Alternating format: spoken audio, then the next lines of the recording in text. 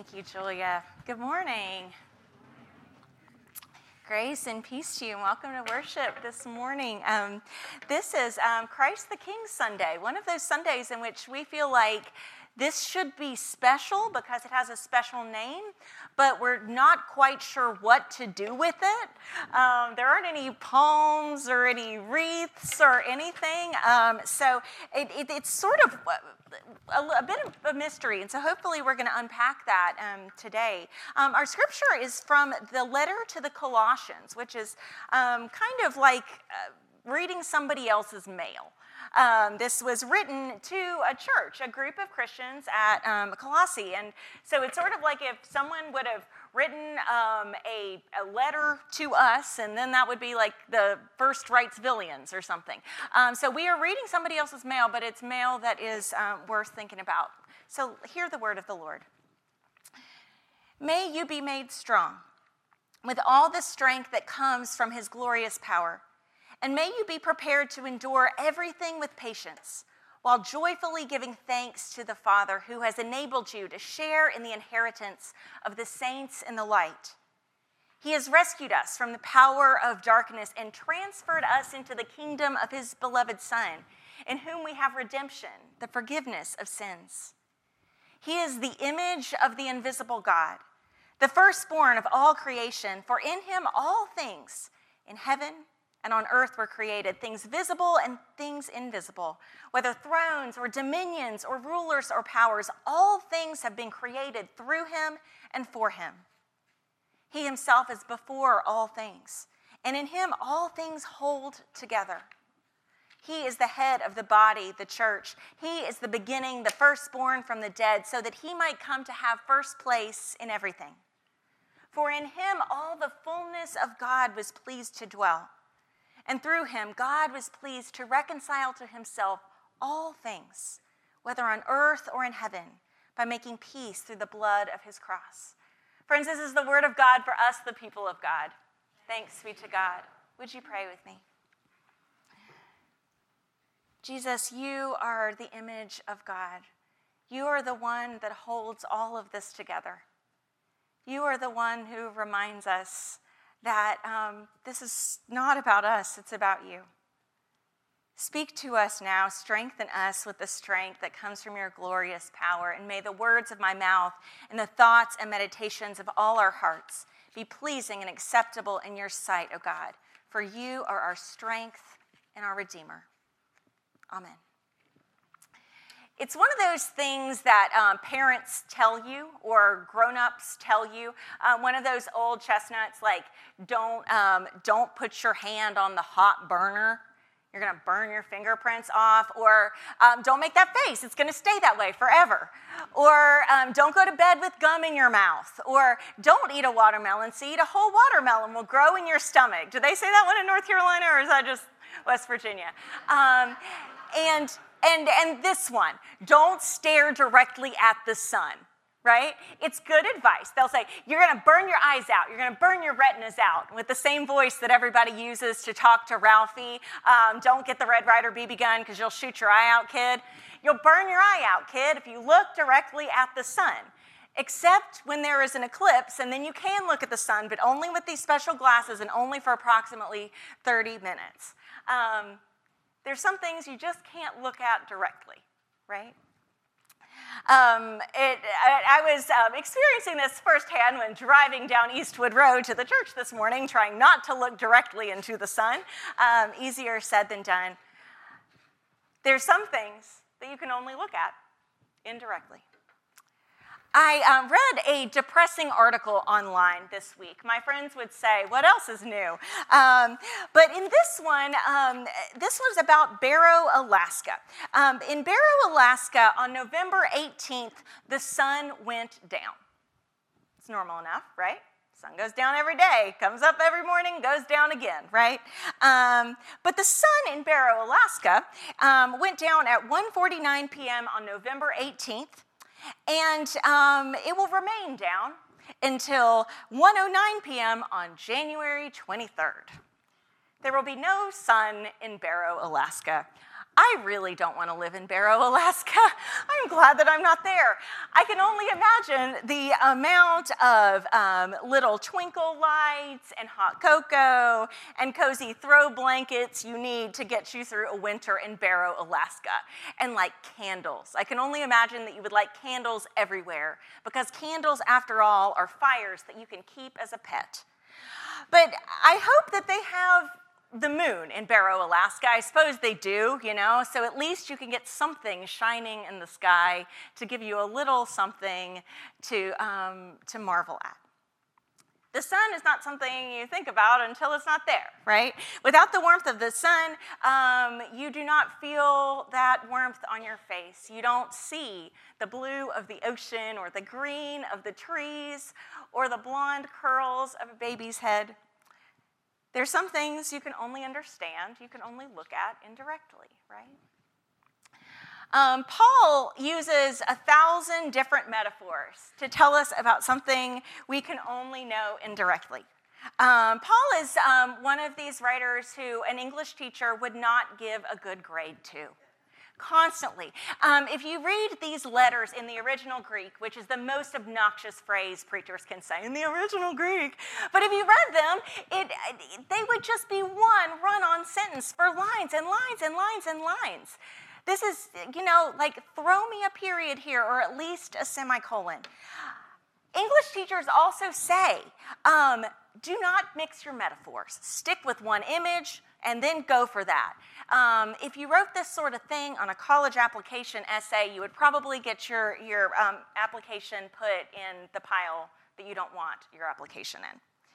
But Paul says, I can't really explain to you how big Jesus is. I can't really explain to you what it means that Jesus is king and that we are living in his kingdom unless I use all of these metaphors. And so he just piles them on. Did you read them? It says, Jesus is the image of the invisible God. He says, you don't know what God is like? You have trouble figuring that out? You don't know what God cares about or what God wants or what God feels about you? Then look at Jesus. Jesus will show you. Look at how he lived, how he spent his time.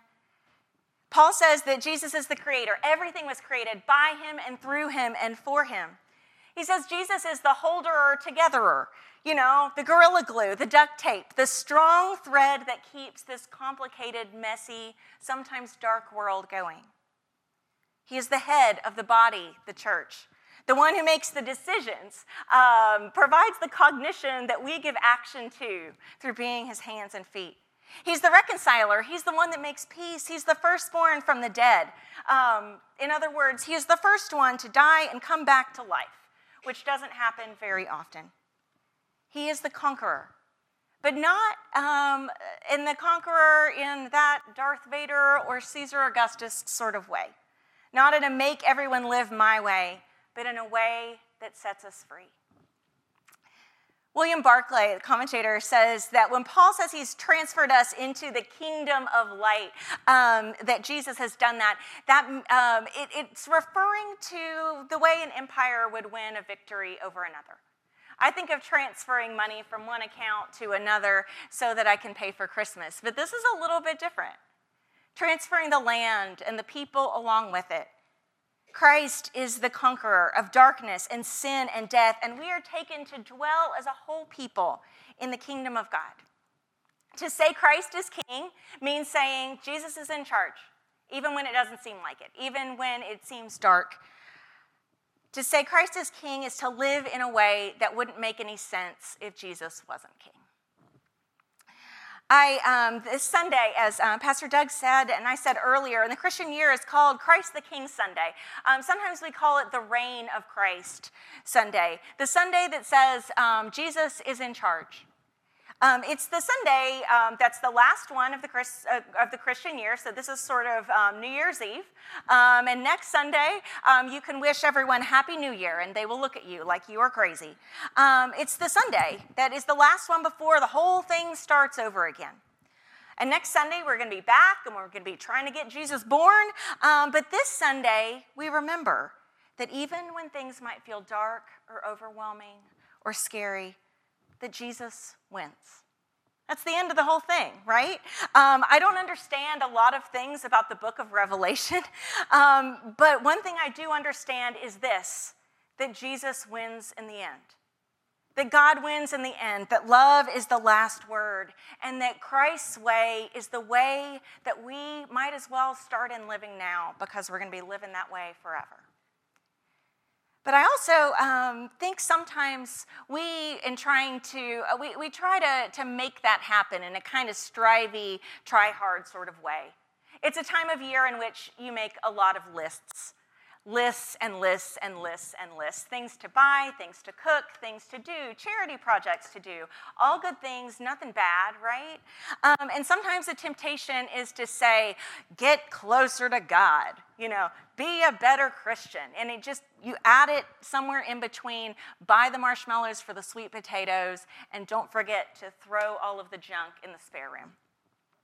But sometimes we feel like this little light of mine, we've got to let it shine. And you think, I've got to conjure up some light. I need to light this up so that I can create some good in the world. But the light that shines within us is not our own light, as delightful as many of you are. The light that we shine with is Christ's.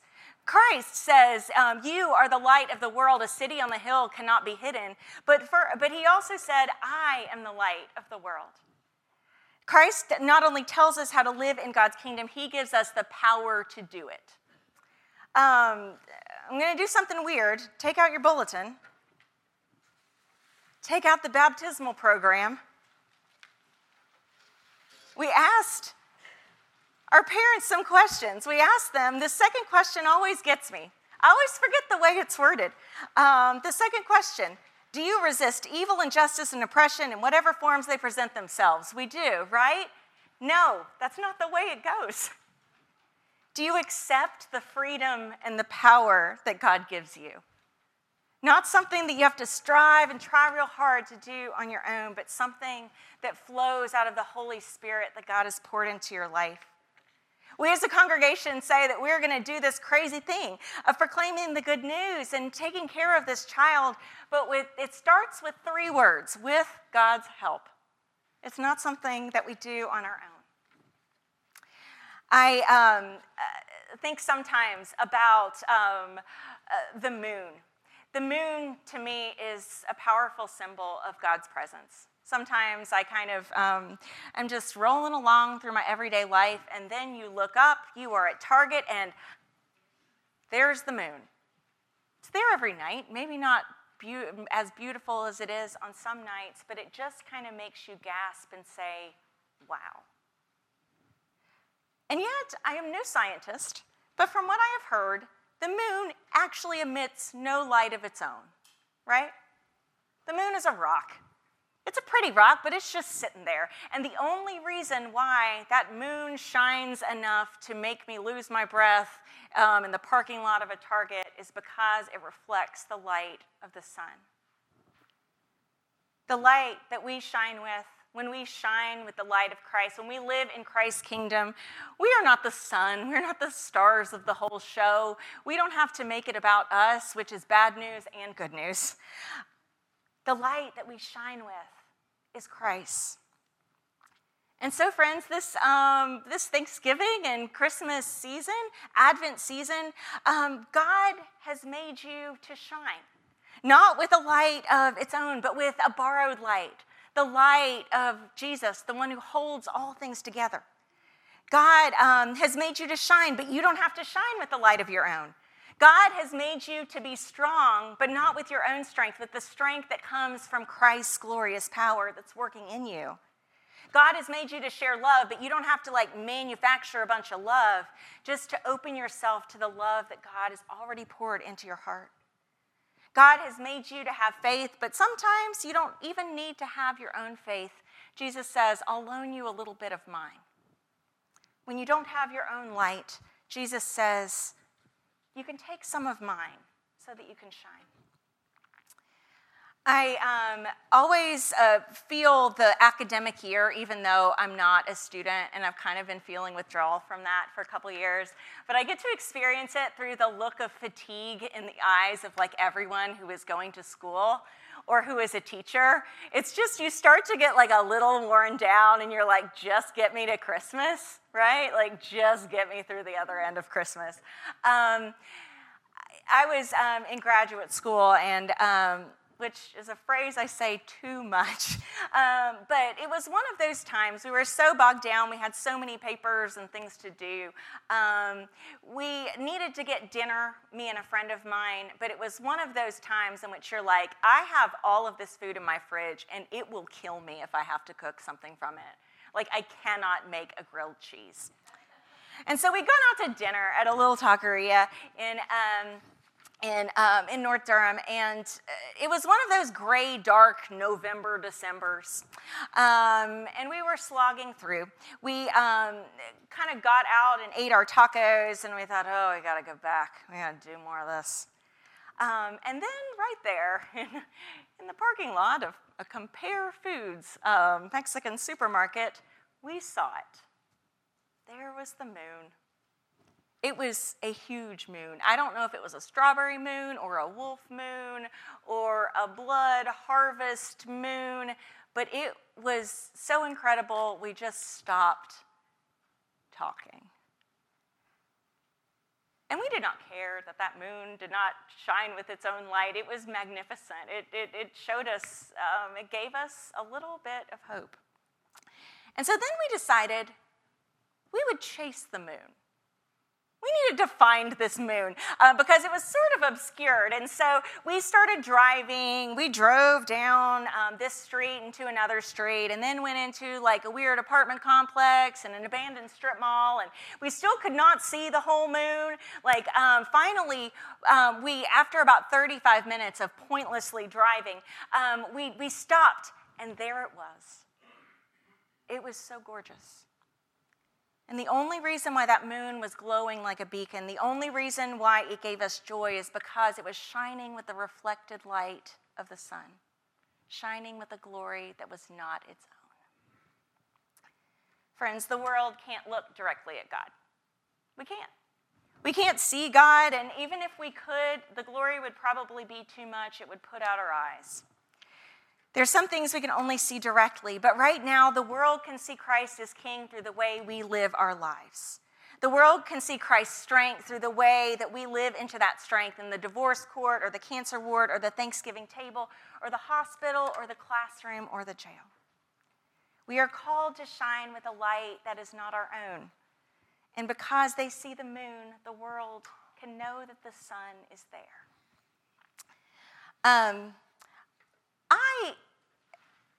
I'm not great at praying.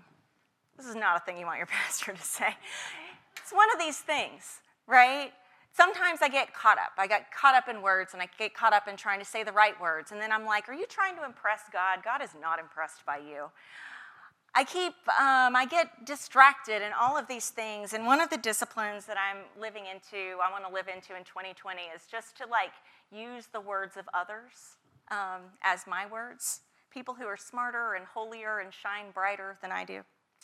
I love the fact that a lot of these famous prayers may or may not have actually been written by the person that it says. St. Francis's prayer was probably not transcribed down by someone who just had a MacBook taking notes, but it makes sense because it's like something St. Francis would have said. It's those quotes on the internet, the meme that says, be careful about what you read on the internet, and the quote is attributed to Abraham Lincoln. Abraham Lincoln did not say that. One of my favorite prayers like this is a prayer of Oscar Romero. Do y'all know Oscar Romero? He's one of my favorite saints that was officially made a saint a couple years ago. Romero he was the Archbishop in El Salvador in the 70s.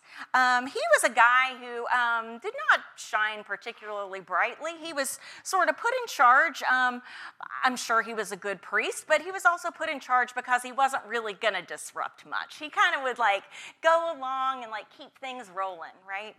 And yet tensions continued to rack the country of El Salvador. There was the military, and then there were these paramilitaries, and all through that, Archbishop Romero did this crazy thing in which he said, you know, the way we, like if Jesus is king, that needs to mean good news for people who are poor. And it actually means that we need to practice peace and not war. You know, it kind of reminds you of somebody, the way he lived. His words got him a lot of enemies. And so he died while performing communion in 1980, nearly 40 years ago. And so Archbishop Romero has become a powerful figure to many people who are Latino, especially in Central America.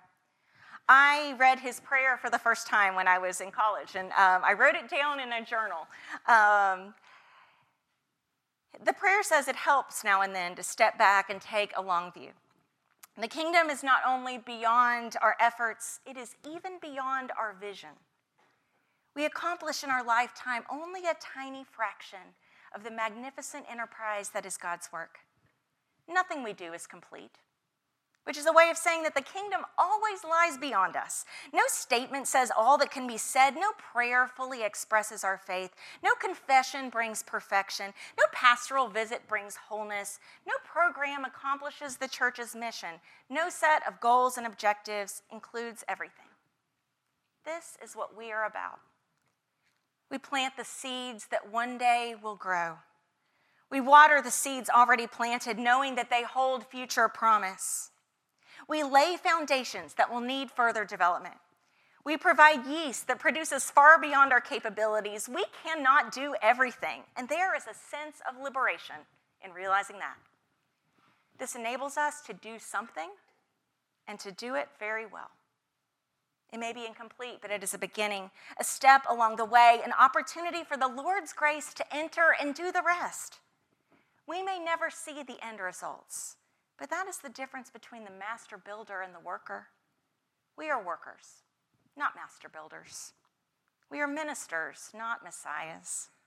We are prophets of a future not our own. Man, can Oscar Romero pray? Here's the thing, though. Oscar Romero's prayer was written by a man named Bishop Ken Untener of Saginaw, Michigan, which I've heard is not exactly the same climate as El Salvador. He wrote it for a celebration of priests who had died. And yet, we remember it by Romero's name, kind of in the same way that the moon reflects the light of the sun, because he was so inspired and given life by this man's life that he could take his words upon his lips as if they were his own. Friends, when you don't have words, take Jesus's. When you don't have faith, take Jesus's. When you don't have enough light to shine, shine with the light of the sun. In the name of the Father, and the Son, and the Holy Spirit.